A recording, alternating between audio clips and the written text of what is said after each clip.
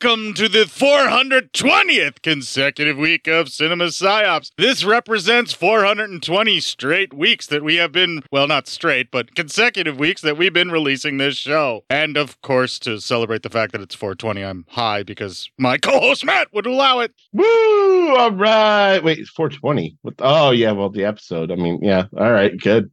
Yep. Smoke them if you got them, or however you adjust your life. Imbibe it if you got it, and if you want to, and you can, and it makes life better, go for it. Why not? You know? Fuck yeah. I enjoyed some last night just to get my ass to sleep so I could sleep for once. It was nice. My lawyers are advising me to state that this is all legally derived hemp compounds that are okay to purchase in this state. Of course. I mean, duh. I mean, I would never do anything illegal. How dare you suggest such things, sir? I'm not suggesting it. I just want to cover all of our bases because I have enough lawyers in this room to make me do so. How many lawyers is that now? Enough to listen to, like I said. All right, there you go. You know, it's at least more than one because I say lawyers, plural. Yeah, you pluralized it. So, and I know you speak properly. I attempt to, yes, yeah. All right, so we are most of the way through. We are definitely over halfway through the Boz tribute here at this point with this week's episode, The Beast and the Magic Sword. And everyone knows we do 2 episodes for the next 2 weeks. So as I would say, for the last 2 weeks, the good Boz giveth. And for these next 2 weeks, the good Boz taketh away. Oh, wow. Well, we won't spoil what it is. I only say it for my episode that will be coming up, for my review. It's well known. For your review, the only reason I can see it being a problem is because you couldn't clip it. Yeah, I had to go a little old school. It's all Spanish language dialogue, and I could clip it for our Spanish-speaking audience that also is bilingual enough to understand our broken English. But yeah, there are going to be no clips for me this week. All of my stuff is the Pirate Radio edit anyway, is Pig Destroyer, the band, which is one of Boz's favorites that he mentioned to me, or that we had discussed in some way, shape, or form, because I can't find songs, oddly enough, befitting of a beast and or a magic sword.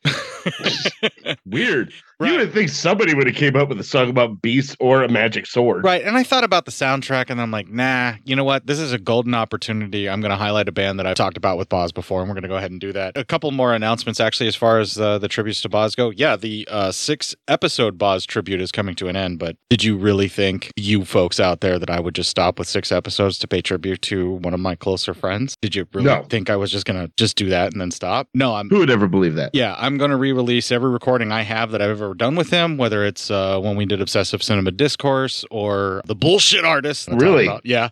We did a show that actually we titled Bullshit Artist, taken after The Greasy Strangler, which is next week, that you will be talking about. Yeah. Well, I call bullshit.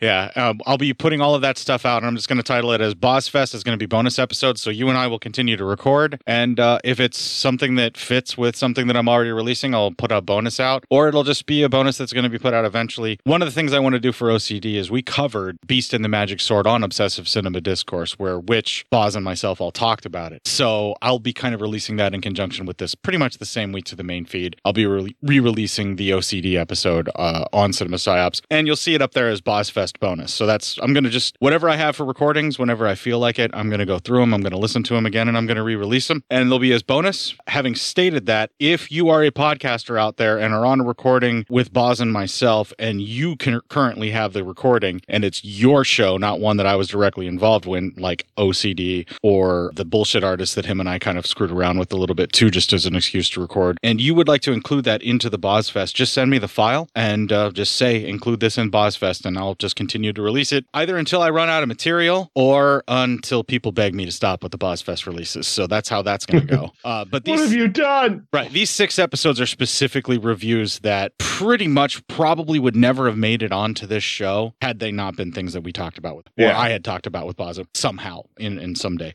Now, there's also a couple of episodes where he guested on Cinema Psyops. I'm not going to be re-releasing those, but I will post the episode numbers so you can go back and grab them. Like in the notes on one of the BozFest releases or what have you, or it'll be in there as well, because I don't really want to double dip into our episodes too much.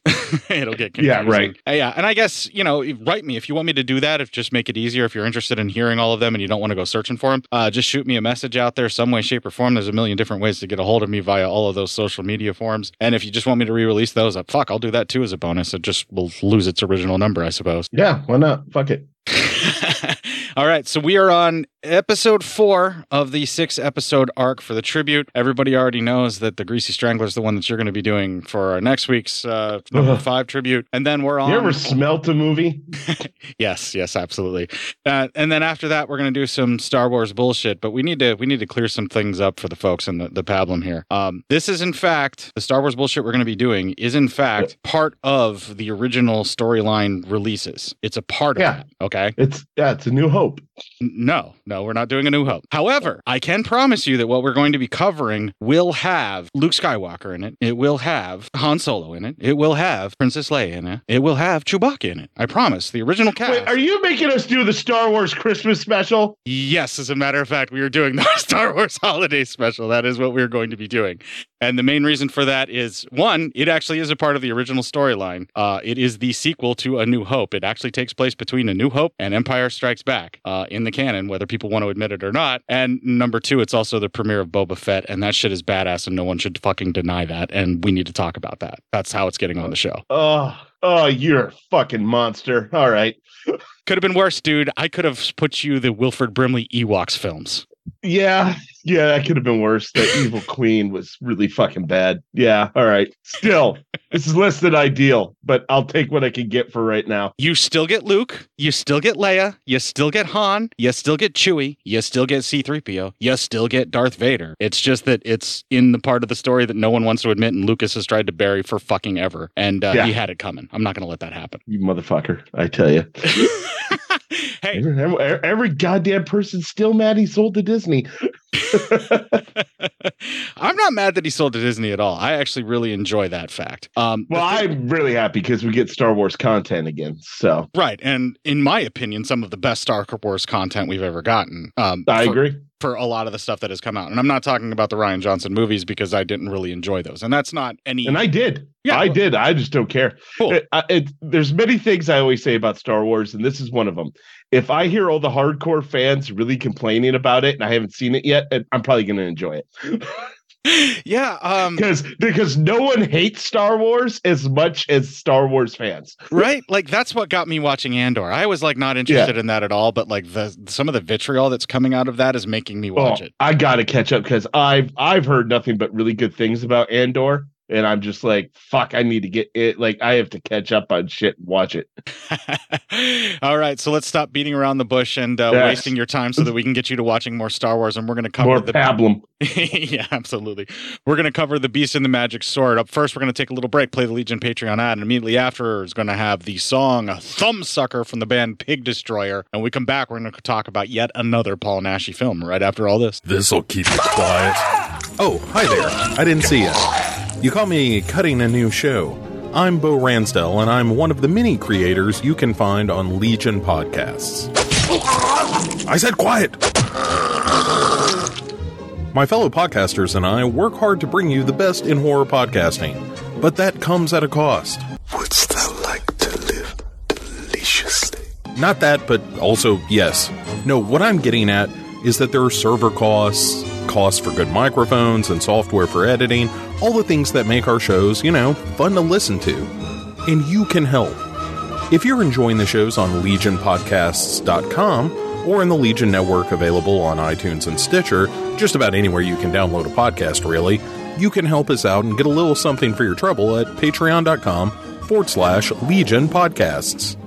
For just $2 a month, you get a pair of movie commentaries exclusive to Patreon, and for $5, you can also join us for a monthly screening of a movie. All of that available on patreon.com/Legion Podcasts. We appreciate it, and thank you for listening. Now, back to the cutting room.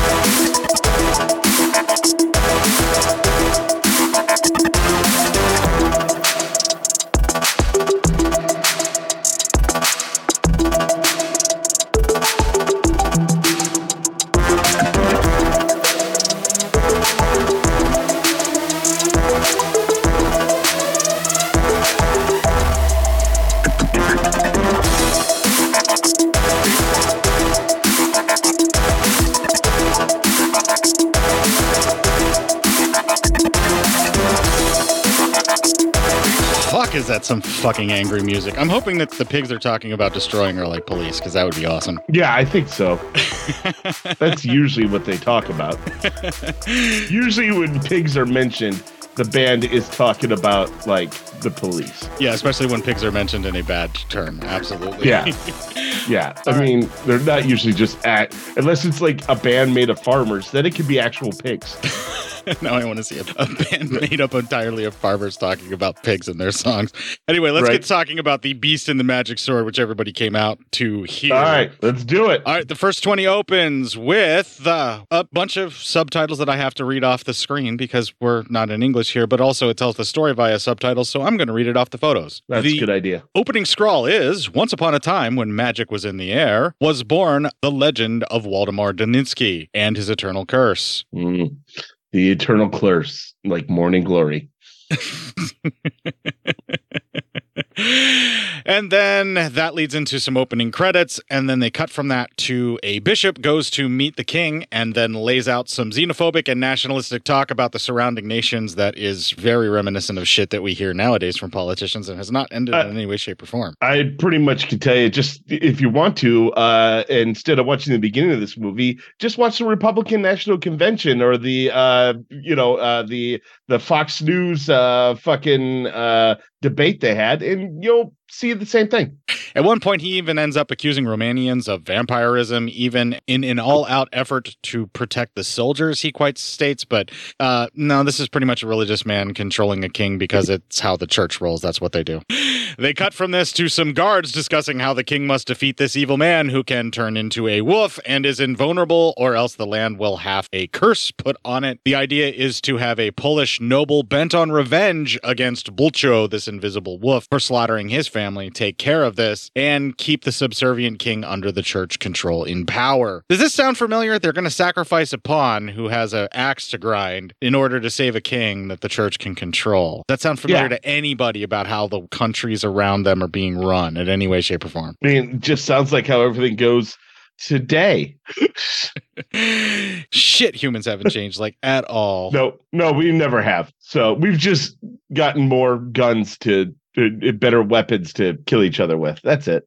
Apparently, Bucho has a witch queen who is more powerful than him, and the ever-horny Daninsky patriarch demands the youngest daughter as his wife, which sounds gross, and we hope at least she's a woman of full age and will consent to this, but this is how the patriarchy worked, and it really hasn't even changed nowadays. No. Yeah, it's pretty much the same.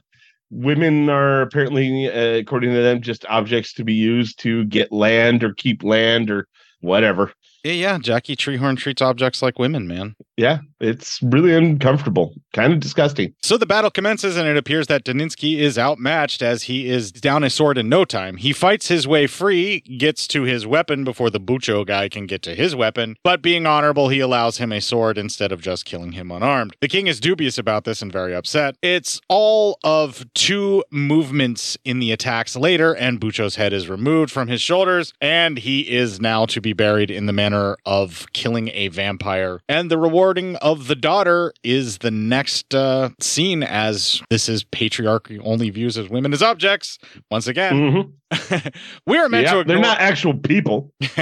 We are meant to ignore all of this as they cut away from that battle to the newlywed Daninsky couple having pillow talk that is also nationalistic in some way, somehow, because she decides she loves his country as much as her own, just instantly, and that she loves him. Oh, and by the way, they fucked once, or at least that's what we're assuming, and she's immediately pregnant because, Daninsky. I mean, come on. Why wouldn't he be?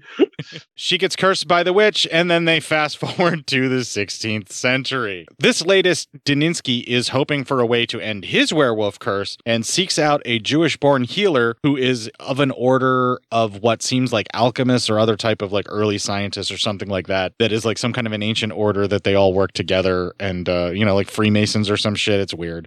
Yeah. It's awkward. This Jewish-born healer is going to help him get cured. The old man basically agrees. And the time they spend there trying to cure him, with him woofing out every month, ends up causing the villagers to freak the fuck out, justifiably so. And they are also anti-Semitic to begin with, so it's time to play Inquisition with some racism as well for this village. Jesus, it's amazing how people that are scared for their lives continue to act just like this over and over again, and it never fucking ends in the human race. Right? Never. And it's all the fucking worse because, you're watching this and you just realize, I mean, holy shit, we've always done this and we've never learned that it never fucking works, except for the tippy top 1% of people that works for. The blind niece tries to convince herself that people are genuinely good and that they have to see how the uncle will be seen as this wonderful man devoted to healing as he is. He shoots this down, all but saying, "Oh, my sweet summer child," the whole time. And that is the end of the first 20 minutes.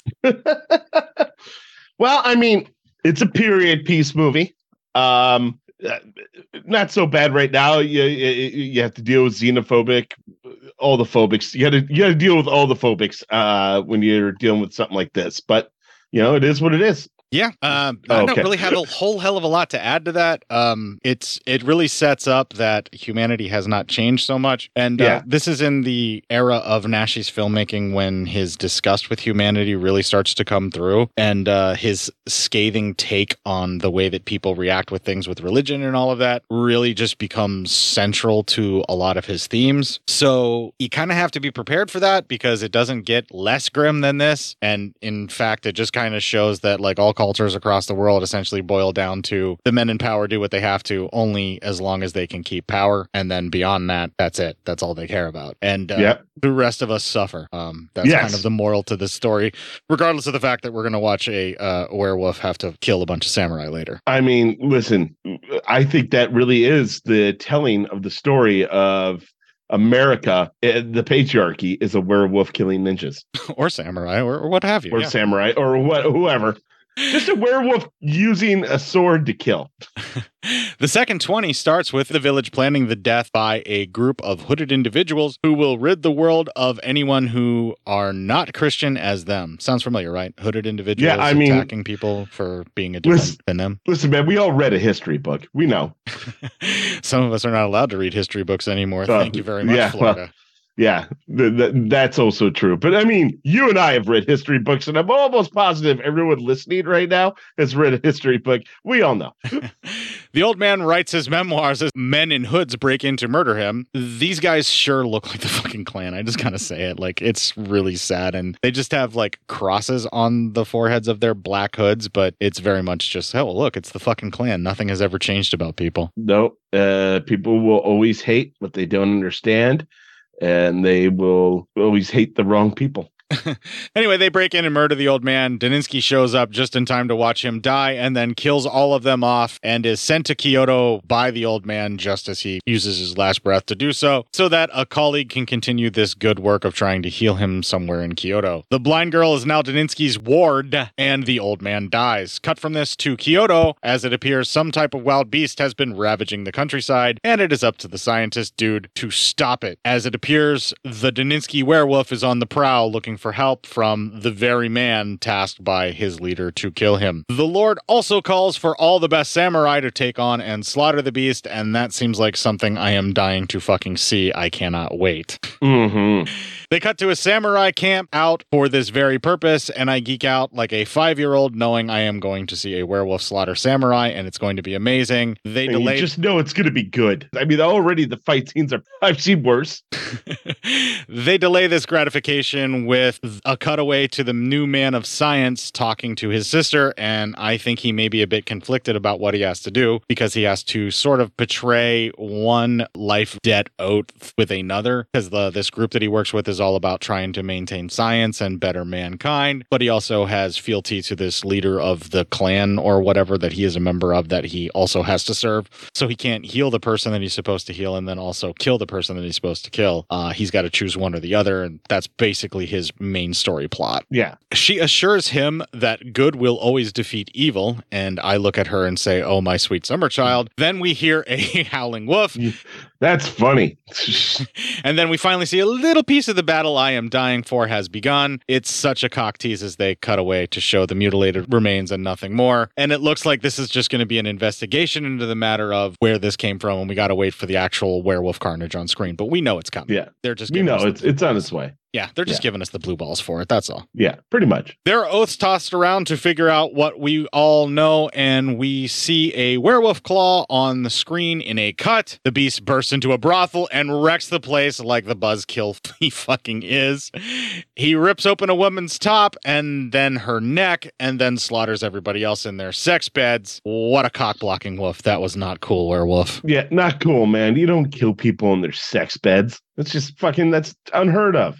There were tits on screen, so depending upon your feelings about that and knowing that it was a werewolf attack, which isn't really real, and, you know, you can see boobs with the werewolf ripping the shirt open, it's kind of a thank you movie if you're okay with that, but it's a little dubious. Yeah, it's a little dubious, though, however, because if you do believe in werewolves and then that could happen, then that woman is in peril and dying, and then that's not a thank you movie. Yeah, well, I don't believe in werewolves, so it's not dubious for me. There you go. Our science-powered samurai arrives to stare down the werewolf and investigates the carnage afterwards. Waldemar obviously feels the guilt he should be for being in this foreign land and causing all of this carnage because he cannot find his sage to heal him. His wife may have a lead, and he decides to go for it. The science guy casts the werewolf footprint and notes how it is very human-like, and that is an odd thing. The old dude knows what a werewolf is and lays it out for his lord and us as they explain it to us. We get the rules on how all this works. It's Daninsky's werewolf, so here's the rules in essentially a nutshell. Werewolf impossible to kill. Werewolf impossible to harm. Werewolf can be harmed by silver. Werewolf can temporarily be put down and killed by silver if thrust into the heart by anyone. Werewolf permanently killed if the heart pierced with silver by woman or person that loves them. Those are the main rules. That's all you need to know for a Nashi werewolf movie. Your werewolf is fucking impervious to everything but silver, and also it's not permanent unless there is a person who is a significant other of that werewolf who loves them and is trying to release them from the curse. Otherwise, the minute the silver's removed, werewolf back. And Nashi just loves werewolves, right? Yeah, that's his thing, for sure. 100%. That's his thing. Yeah, he loved playing werewolves, absolutely. Yeah. The Lord says that it's childish bullshit to believe in werewolves, and his other subject agrees, but our science dude knows what is up. They make peace and are shamed for arguing instead of working together, and that is the end of the second 20 minutes. So far, good shit. I mean, I'm kind of into a werewolf getting ready to fight samurais. It's decent stuff. It does a really good job of setting up, like, okay, so this is back in like 939 AD, I think, or something like that. And here is the start of where the Nashi werewolf line gets cursed, in this case for Waldemar Daninsky. Daninsky was kind of the Doctor Who of werewolves in that it was rebooted so many times with so many different origin stories of what made the werewolf and where it came from, where the line was cursed, whether it was a cursed family line or if it was just a man named Daninsky that eventually got cursed or what have you. And this one with Beast and the Magic Sword kind of is one of the glue pieces that's supposed to hold it together, where back in 939 AD, this curse was put on and it was like every seventh son or something like that. It was nebulous enough to where it was essentially like, no, this is where it all starts, is with this specific curse, and every other Waldemar Daninsky or Daninsky that has been born that has been a werewolf in some way, shape, or form in Paul Naschy's films all span from this line in some way, shape, or form. That was the idea, I guess. I got you. I'm for you. I'm picking up what you're laying down, sir. This marks sort of one of the first movies that he did a co-production with in Japan, which is why a lot of it takes place in Japan, and there's a lot of Japanese actors and actresses that are in the film, and I am 100% here for this all day. This is like a pulp novel come to life, and it instantly grabs me. Like, the battle that happens with the Hun-looking guy that Daninsky wants revenge for because he's been slaughtering everybody in the land, that fight is a little one-sided, and the way that it kind of goes is they make it look like maybe Daninsky's not going to be able to do it. Then he does the fight and he kicks ass, takes names, and then the curse goes from there. The would-be lover that puts the curse on Naschy's character's wife by stabbing her in the stomach with a wolf skull after saying some magical mumbo-jumbo. That's pretty fucking creepy. That draws you in as well. And then all of a sudden he's just off to Kyoto, Japan after the Inquisition comes for the first guy that tries to help him. And the film just slingshots in a completely completely different direction. But I'm here for that as well, because like you said, I can't wait to see a werewolf fighting fucking samurai when they can't hurt him with their skill at swords. Yeah, it makes the most amount of sense. I mean, it just sounds fucking cool. Yeah, it's the kind of thing where I'd be like, yes, I need to see that. Yeah, exactly. I need to definitely watch these things. I think we're ready to move on to the next 20. What about you? I'm ready to go. Let's go. All right, so the third 20 starts with the eye patch warrior from the argument that was happening that they had to make peace and are shamed by, swears for vengeance against our science guy because of what just happened there and how he was shamed. And then he also swears for vengeance for the werewolf. And the werewolf then slaughters more villagers as our science dude tries to come to grips with the fact that he has to fight a werewolf, and how is he going to be able to do it? Science dude tracks the werewolf like a hunter and agrees to help while a ninja spies on them from above. The scientist's enemy sent the ninja spy and knows what is going on, and there is an attack at the hot springs with tits out. So thank you, movie. That hot springs battle is pretty fucking incredible. Yeah. Yeah. That is another one of these great ridiculous fights that I'm here for. I'm here for this stuff.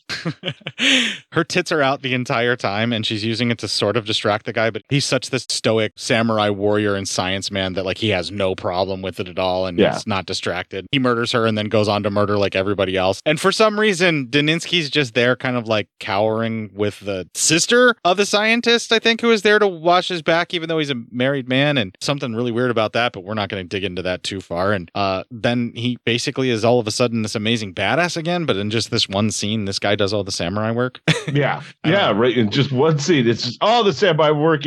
He's done. He's learned all the secrets.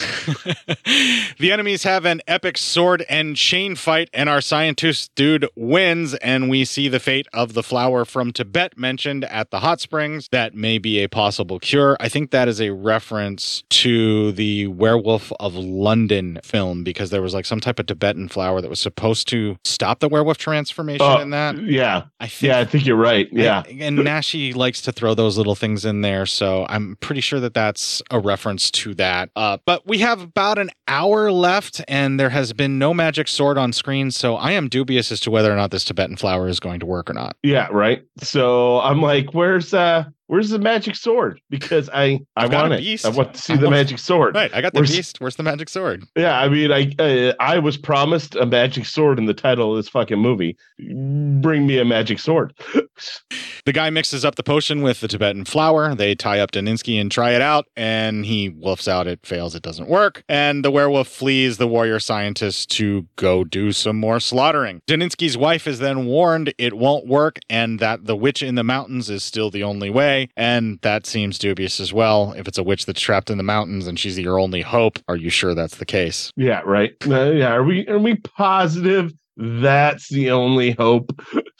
They go visit the witch. The witch offers healing for everyone if they keep it on the down low, including Kinga, giving her sight back or something along those lines. The lord who is in charge of the land is justifiably losing his shit because people are still dying, and he is useless, and everyone knows it, and he's about to lose his power. The blind niece tries again to warn Daninsky of his folly, trusting an imprisoned mountain witch. We all know this is a bad idea, Daninsky, and that leads to the end of the first hour. Yeah. You don't ever, and most of the time in movies, you don't trust a witch. All right. Now, that's not talking about real life, but you probably don't want to trust a witch in a movie. It just never works out for anybody. Particularly a mountain witch. Mountain witches in general, if they cannot come down from the mountain to meet with you, and you must go meet them, maybe imprisoned in some way, shape, or form. She freely admits that she's imprisoned where she's at. And I'm starting to think, well, wouldn't an imprisoned witch have a very good use for a man that turns into a beast once a month that she could send out for vengeance? She would definitely maybe want to be a part of that. So I agree that I'd probably stay away if I was him, because I don't trust these people. Right. And then again, it's not just because she's a witch. It's because she's an imprisoned mountain witch who has... There's a lot of other factors. Yeah, there's a lot of other factors, not just because she's a witch. There are plenty of factors that make this not a smart idea. I mean, I was having some problems with the alchemist scientist guy when he was talking about healing magic and things like that. But my thought was, well, science and magic look a lot alike from the uneducated. You know what I'm saying? Yeah, especially for back in these time frames of what it's supposed to be. Right. If you believe that science is probably magic. Right. If you believe that gunpowder was magic because you mixed up the right chemicals to make gunpowder, but also said a prayer, you're not really making magic. You just were misunderstanding the process. You just made gunpowder. That's all you did. But right, for some reason you think you made God's love explode or something. Right. The power of the prayer has nothing to do with the fact that you mix the right proportions of chemicals to make gunpowder. Yeah. Gotta think the first person to ever make gunpowder and it blew up in their face probably just died. So then it took another person. Maybe that's where all the prayers came from because of the explosive nature of it. It was like, oh, shit. Well, Timmy's dead. All right, Bobby, you take over his work. Ah, damn it. We're moving through this very quickly because the story is pretty straightforward. But I need to say, when we're doing the review here, the fights that I am just skipping over are because I didn't really have a way to be able to explain them. There's a lot of basic samurai action fighting going on with the slashes and the kills. We've seen that before. They're pretty much as bloody as you would expect from an 80s made samurai film. Like, you could pretty much expect it to be on par with the Lone Wolf and Cub series for blood here and there, and you do get that, but primarily they save a lot of the blood and gore for with the werewolf going on. Yeah, of course. We can move on to the next 20. Let's do it. All right, so Daninsky goes to the witch and drinks a potion on her command, then lies back. He flashes back to the cause of his curse, as the potion is supposed to do, and it also pads out the runtime by basically showing us the same thing again. Yeah, you got to recap. So if you have the shortest memory ever, congratulations. you to remember it now.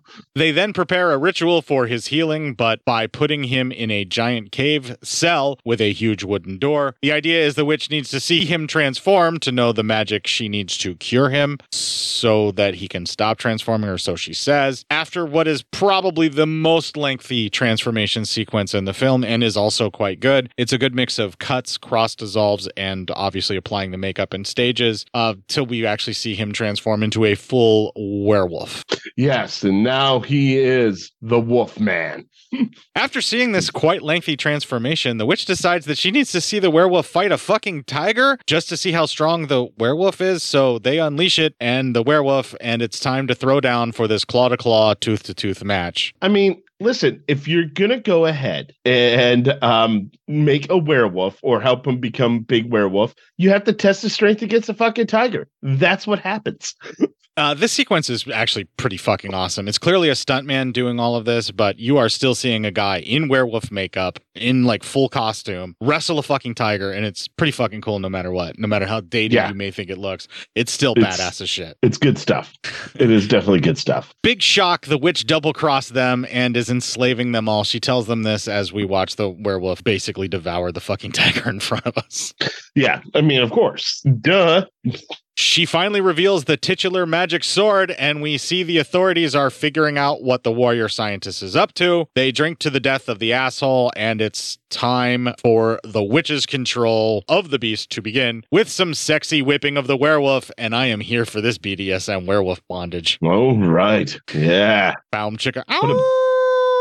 Get a ball gag in there and a gimp mask, and you got something. But make sure it has a muzzle to it, too, because it is a werewolf. It is a werewolf. These are true facts. The wolf breaks free from his bondage, and she uses a ring of some sort to control him, and it works somehow. The blind girl fights her and is killed for her trouble. Her guards attack and fail. The witch resorts to the silver sword and fails. Her boobs are visible under her clothing for all of this, so thank you, movie. Ah, that dirty girl. You know she's naked underneath her clothes. As the werewolf wants to do, he chomps some neck meat of the witch, but somehow turns from attacking his bride. Kinga's dying breath is used to make Daninsky's wife abandon him. Science Dude happens upon an abortion for a werewolf fucker and slaughters the people who did it. It turns out this was a premonition of what may happen to his sister, and somehow that reaches the 80-minute mark of the film. Woo! I mean, some action here. We're picking up on the action now, even more so. Again, the werewolf versus the tiger fight is the entire reason to come to this film, for sure. Yeah, this is where the money went, and it's good for you. It's good for you to watch it, actually.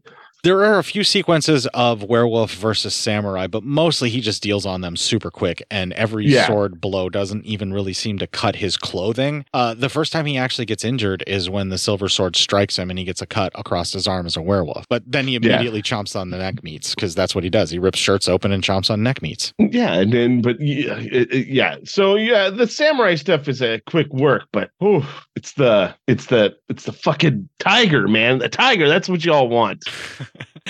And the tiger wrestling with the guy, when you really like step back and just look at it, it's a tiger playing with the stuntman who's more than likely a tiger trainer, and this is just how they play, and it's how they relate to each other and they get along. And it didn't mind him being, or she, I don't know, I can't really tell, but the physicality, I assume it's a he, that he and the tiger just kind of were playing around and having some fun, and they filmed it, put some sound effects to it, and made it look like there was actually fighting. But really, I mean, he was giving the tiger kisses with some fake blood involved in that. I know. I'm just saying, it's awesome. No, they edit it so well. They make it look like something's going on. And there's a couple of scenes when the guy's wrestling around with a tiger where you're wondering, hey, did that just get clawed there?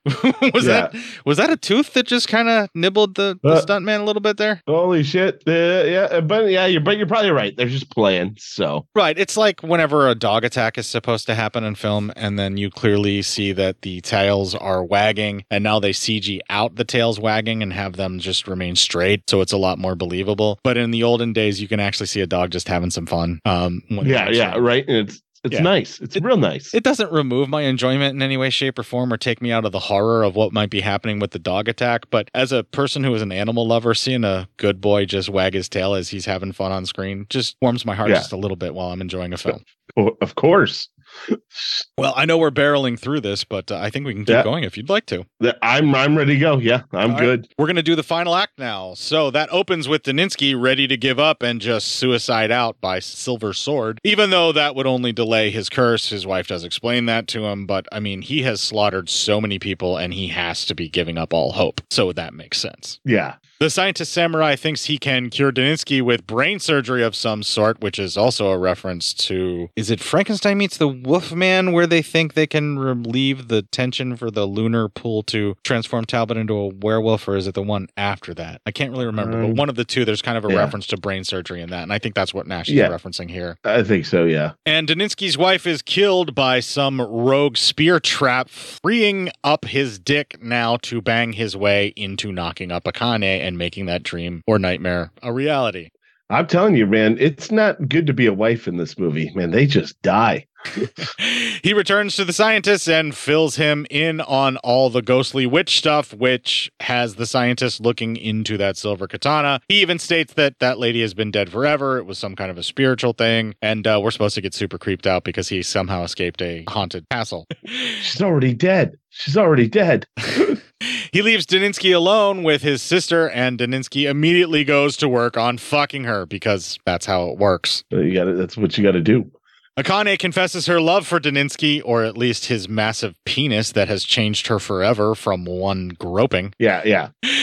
Her brother says that it is cursed love, and the Daninsky werewolf dismantles more samurai late in the night, as the brother still feels he must kill the werewolf as there is no cure. Again, the violence continues to escalate. It does not decrease in quality. The film is barreling towards the end. I'm just laying it all out for you because if I try to describe each individual fight, we would be here for 3 fucking hours, and Matt has to work. Yeah, right. We gotta get going. The guilt continues to weigh on both man and werewolf, and Daninsky is getting ever closer to putting a baby in Akane when he comes home all covered in dead people, the wolf killed as they make out. She somehow is turned on by him covered in blood in a ripped up shirt that he clearly just slaughtered a bunch of people in. Well, I mean, sometimes you got to do what you got to do. The scientist's leader is tasked with ending his life with seppuku, I think is how that's pronounced, or just gutting himself and having his head chopped off to the layman that doesn't know, and this is somehow going to help him maintain his honor. It's a cultural thing, I guess. I just don't understand it. It's still suicide, whether it's to regain your honor or not. Yeah, it's a bit weird. This death sends the scientist into a justifiable guilt spiral where he declares he must end the werewolf out of duty or some other misguided sense of guilt for failing to cure and allowing all of this mass death. He leaves for the sword, and the depressed werewolf fucks the man's sister, praying for a silver sword death himself. He plots to have his new squeeze do the deed because that will give him the true death, and we watch as the scientist goes to the haunted castle to retrieve the titular sword. That is some creepy atmospheric fucking stuff for sure. That entire sequence. That was that gives you the shivers a bit. He ends up slaughtering pretty much whatever may or may not be evil spirits once that he is there, and faces what may or may not be a demon that has Daninsky's face before it transforms into a rotted version of that same face. He defeats that and then fights the white-haired ghost creature of some sort. Fire raises from the ground, and then so does the titular sword. As he goes for it, another evil spirit rises for him to defeat, and they battle in an unnatural windstorm. He gets the silver sword and defeats the evil to retrieve it, and then fills Akane in on the goal to kill the wolf, which upsets her because she is able to do that and release his soul from the curse. She just needs the implement to do the deed. The final confrontation happens, and the brother is injured and disarmed of the sword in time for Akane to show up and plunge said sword into the wolfman and kill him with her love to set him free, or some shit like that. The place burns as the siblings escape the blaze. The monster is dead and burnt to a crisp. Akane is clutching her womb, thinking this ain't over yet, and the camera zooms in on her staring at the moon in fear. Roll those fucking credits.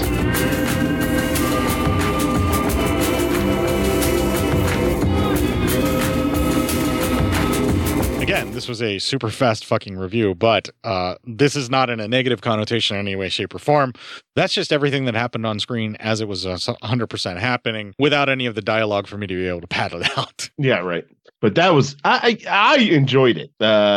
It was a fun film to watch. It's an hour and 54 minutes. And yeah, it's a good long film. I mean, you get in there. Yeah, and it has basically two movies wrapped up into one. There is the setup and establishment of the Daninsky curse. There is the applying of the most recent Daninsky of being a werewolf and being hunted in his homeland, and then he is sent to Kyoto, and then starts our second film, which is Werewolf versus Samurai. And I'm here for that all fucking day. All day long. They squeezed in an origin story and a werewolf fighting a samurai and tigers.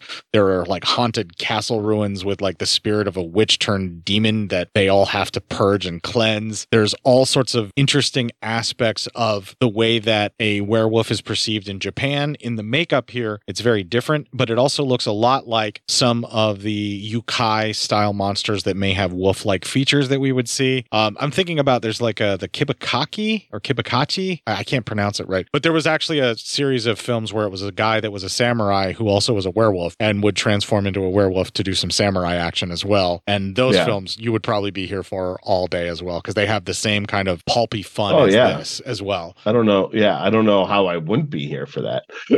I really think that a lot of the samurai action, Nashi definitely left up to the crew that knew what they were doing whenever they were filming in Japan. It does not feel like the action sequences that feature just him fighting. Yeah. When there's samurai that's involved, even the werewolf seems to be in the choreography of the samurai. So there is some noticeable difference in the style of action, depending upon which part of the film it's filmed in. But that doesn't make it distracting. What it makes it feel like is it's a werewolf that left one world and entered another, and you totally just go for it. Yeah. I mean, in the fact that they commit to it, because when you hear it yourself, or a werewolf is going to fight samurais, you just say it. It's a little weird.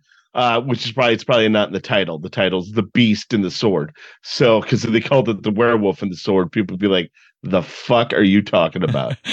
Yeah, there's a prominently featured, depending upon which cover that you see, but there is a prominently featured tiger getting ready to fight a werewolf on the cover because they knew that that's the thing that people were going to come for. You know what I mean? The tiger versus the werewolf is the deal. It's all you want. Right, but the werewolf versus the samurai is also not so badass because you have a bunch of different warriors, and instead of it being like the lone wolf, who is this unbeatable swordsman who just slaughters everyone all around him, it's a werewolf werewolf who just slaughters everyone around him and doesn't need a sword to do so. And it's amazing, like, he's not really blocking sword hits, and they're definitely doing what should be kills. It's just that he's a supernatural beast that cannot be quelled.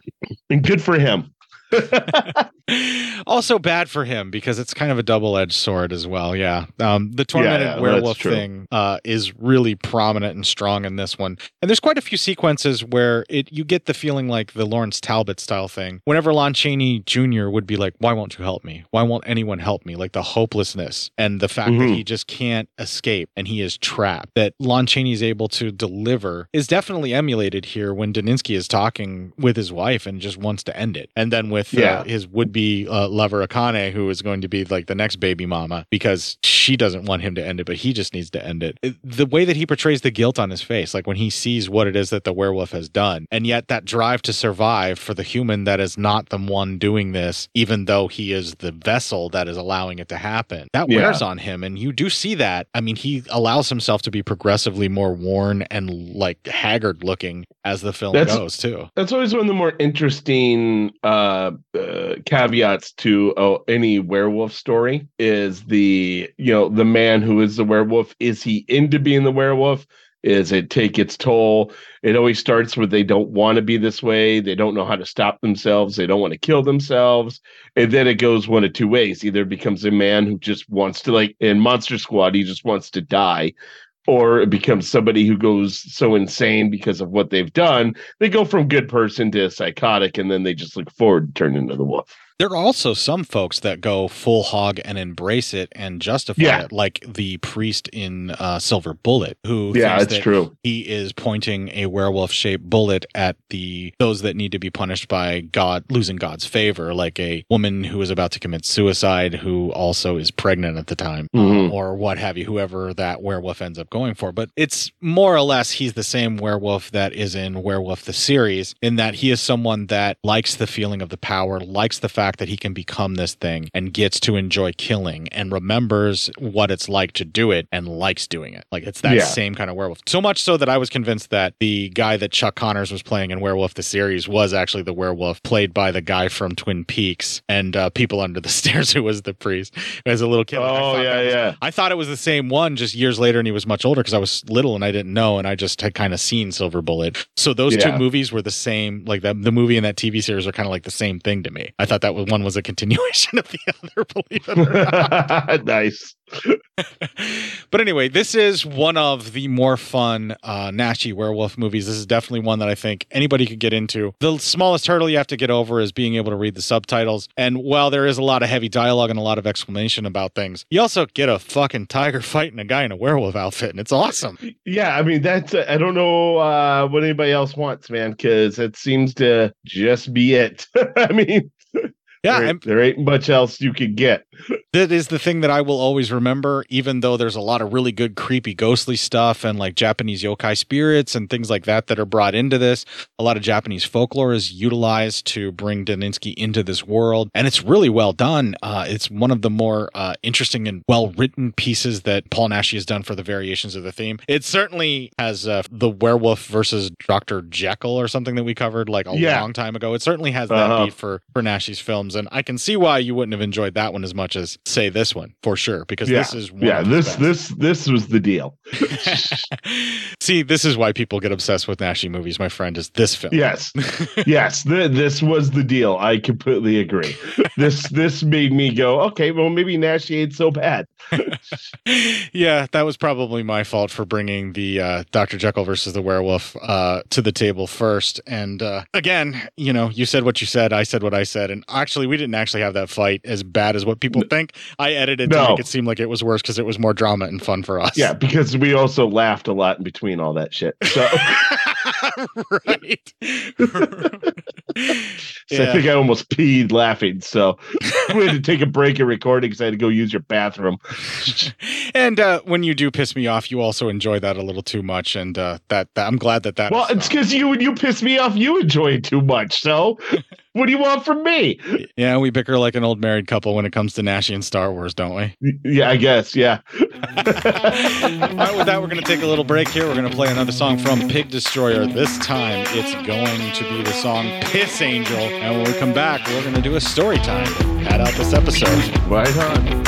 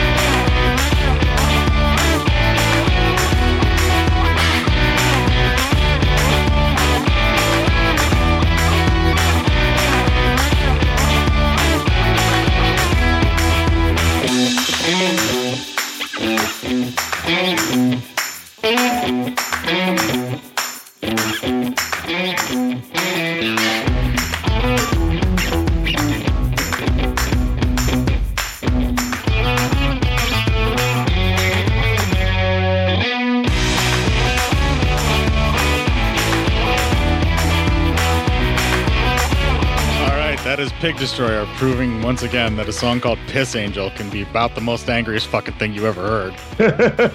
Who would have known Piss Angel? Huh.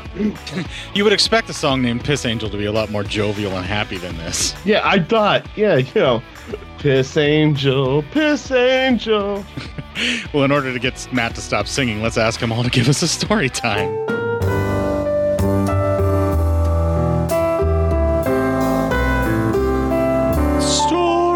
Time. Story time. Good shit. This actually, the tiger versus werewolf reminded me of, and it took me back, and I had to go try to find it on YouTube, but I'm still working on it.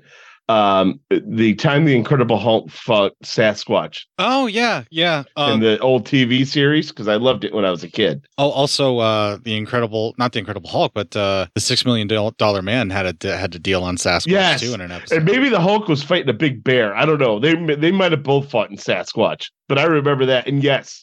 And then I remember when Hulk. So then it just took me back to all the times you saw all those kind of classic TV battles of, one mythical thing versus a whole nother mythical thing. Okay. I remember when the Incredible Hulk, there was an episode where another guy also got the gamma radiation poison, and he turned into his own version of a Hulk who was evil. And he actually got cured. So, it's so stupid. They named him David Banner instead of Bruce Banner. But Banner went in to go see him to see if he could cure himself. And the guy actually, all he wanted to do was figure out how to become the Hulk again, because he was sick of everyone in town making fun of him.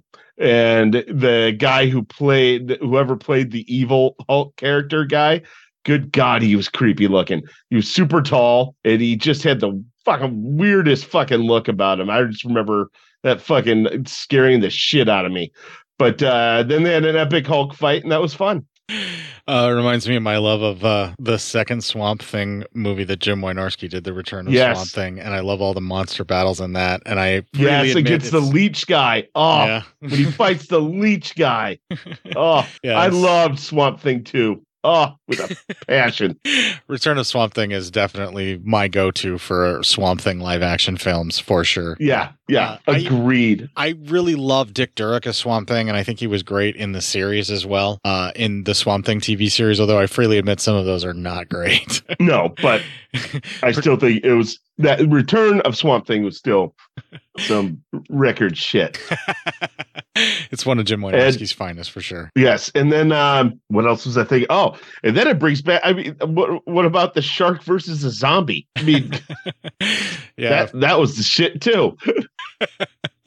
I love that that's the thing that everybody gets focused on, where I'm just like, man, this is an amazing zombie film, and everybody's like, shark versus zombie. I'm like, okay, I get it. Yeah, that part's cool. Yeah, I mean, because it is. It's really fucking cool. It's like seeing Jason Voorhees not get shoved into a fucking wood chipper. Yeah. You're like disappointed when there's a wood chipper on screen and Jason Voorhees or somebody doesn't go into it. You always Yeah, throw you're like, somebody oh, into a come wood on. chipper, especially if it's Somebody wrong. get in there.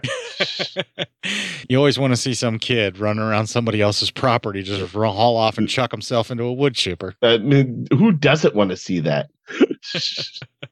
I'm not sure what to do for my story time for Beast and the Magic Sword and Paul Naschy, although I kind of have a few things. So the very first time that I was able to actually get my hands on this, I had to commit bootleggery. Okay. Paul Naschy stuff is really hard to come by, or at least it was for a very long time. Beast and the Magic Sword, I think, was only ever really released on Laserdisc, and I think it might have been like in Japan or something like that. And I got a Laserdisc print of this from, they were called at the time Cinema de Bazaar. I don't think they exist anymore. And they stopped existing shortly actually after I made my first order from them. I got like a bunch of stuff from them and then it just disappeared. But this particular copy of it was like one of their deluxe editions where they have like a specially made cover. You pay a little bit more for it and, you get this really special case. So I blew the money on it and I still have that particular copy of it. And then shortly after I had kind of given up hope of ever seeing a Paul Naschy film hit Blu-ray besides the Night of the Werewolf and Vengeance of the Zombies, I think, was released on Blu-ray by the company that was doing those over here, Liberty Films or something like that. And, like, I was pretty much like, that's all I'm going to get. I'm not going to get any more. And then slowly but surely, this trickle of Naschy films start hitting Blu-ray. And Rod and Troy Gwynn are announcing that they're doing commentaries for upcoming releases, but they can't really talk about it yet. And I know that they're the go-to guys for Naschy, so I'm pretty sure that it's Naschy stuff. And the next thing I know, I'm getting a leak of information that these box sets are going to be coming out, and now they're all out. And like, there's all this stuff that was Naschy that's on Blu-ray, and it's out again. And I just have to say, nice. Just hold out, man. Just hold on, folks. You don't. Everyone just be calm. Here's the thing. You don't necessarily have to buy the $15 to $16 bootleg DVD that you buy all the time. Sometimes there's a Blu-ray coming that is so much more fabulous from another company for around the same price. You just have to hold on just a little bit longer and maybe it'll pop out. Now, just have a little patience. Right. Now, for me, however, I have no patience and I must collect it all now. So yeah, because we're both instant gratification type fellas. Yeah.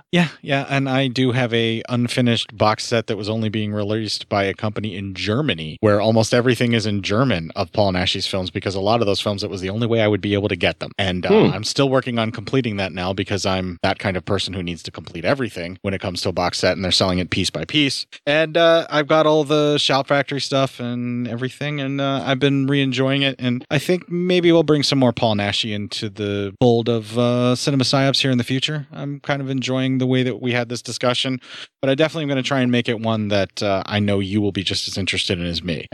Sounds good to me. Yeah, we're not going to do any more. One where we don't have to have another old married couple fight. No, we're going to save that for in 2 weeks whenever we finally cover the Star Wars Holiday Special. Yeah. Fucking great. Could be a lot worse. We could be doing the fucking Battle for Endor, my friend. Yeah, oh, good God almighty. Anything else you need Cold to say about sweat nightmares on that one? Any other stories or anything you need to tell before we move on and close out this fucking show? I'm good. Yeah. Don't let the truncated time fool you. We absolutely loved Beast of the Magic Sword. Yes. Yeah. With that, we're going to play the Ending Legion promo, and then right after that, we're going to have the song The Diplomat from, you guessed it, folks, no surprise, Pig Destroyer when we come back. If you enjoyed this show, then make sure you check out the other great shows on the Legion Podcast Network, like Cinema Psyops, Cinema Beef, Devour the Podcast, Duncan and Bo Come Correct, Exploding Heads Horror Movie Podcast, Friday the 13th, Get Slayed, The Helming Power Hour, Hello, This is the Doom Show, Hero Hero Go Show, Kill the Cast, Underwater Kaiju from Outer Space, Jerry Hates Action, Legion After Dark, Mental Health, Obsessive Cinema, Discourse, Pick Six Movies, the podcast by The Cemetery, the podcast on Haunted Hill, the Psychosemantic Podcast, Rick Radio, House of Wax, Dude Looks Like the 80s, Rabbit and Red Radio, the Shadecast, Short Bus Cinema, Two Drink Minimum Commentaries, the VD Clinic, Who Will Survive Horror Podcast, and Witch vs. the Doomsday Clock. With such a wide spread of shows, there is guaranteed to be a niche for you to fall in love with. Horror, politics, movies, books, sex, music, commentaries, health, video games, kaiju, action, news, comedy, and opinions that would most likely get you killed in some parts of the world. We are proud to bring you some of the best podcasting in the world. Check us out at www.legionpodcast.com, iTunes, Spotify, Stitcher, Stitcher, YouTube, and any other dark corner of the internet where podcasts can be found.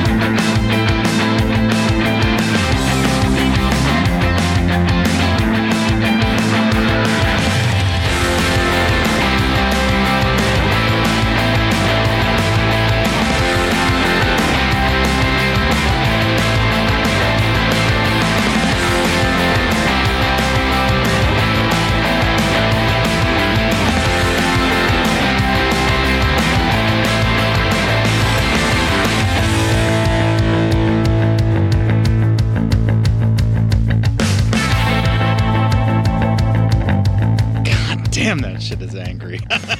Yeah. That's how you want it. It's like, it has the opposite effect on me. There's something about fucking screamy metal music that just makes me feel relaxed and at ease, as opposed to screamy actual people in my face that make me want to punch them and then stomp on their heads until their skulls Yeah, come in. right? I mean, because who wants that? If you'd like to find the other previous instances where I talk about my anger issues, that's all available at legionpodcast.com/cinema-psyops-podcast, where I have confessed to wanting to be a violent man 419 previous times. Well, I mean, that maybe have been one too many violence. I don't think you want that much. You don't think I'm a violent man? You just think I'm a violent man. Yeah, I think you went one too many violence. Come on. If you would discuss the number of violence that I should or should not be applying to the type of man that I am, you can discuss that with me on our Legion Discord chat. One thing that is definitely not violent, although it does feature some violence, is our Instagram feed, which is our main meme repository of cinema_psyops. Ooh, yes, where you can get all the freshest of memes. Some Maybe of them not fresh. They might be a little toasty, but you know, they're still memes. Fucking stop looking a give horse in the mouth. All of our memes are kept in the crisper there at cinema_psyops. Whether or not they're fresh, we can't guarantee. You got to check that crisper every now and then. Yeah, you got. But we still keep them in the crisper drawer. Not a lot of other people do that. We also don't offer a sell by date, so there you go. Yeah. No, there's no born on date for these memes either, because you know, just you live with your life, okay? One thing that has definitely surpassed its sell-bar date is our Facebook page of Cinema Psyops, as well as our Facebook group of Cinema Psyops, though all of you keep just lining up and having a whole blast of fun there. The memes are non-stop, and everybody's just having a good old time, and everybody's being super civil with each other, and I'm really enjoying that, so thank you. Yeah, that's good. That's good stuff. People need to just be kind to one another. It doesn't fucking cost nothing. Well, while you're out there trying to calculate the cost of being kind to each other, kick the fuck out of this week and make it your bitch.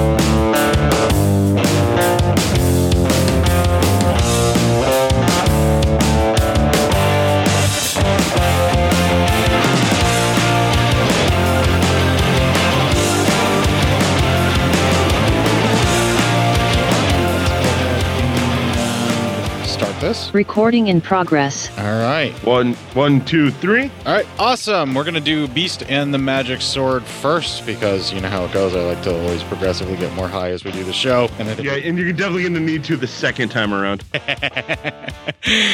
Save it. Yeah, save it. I'm saving it.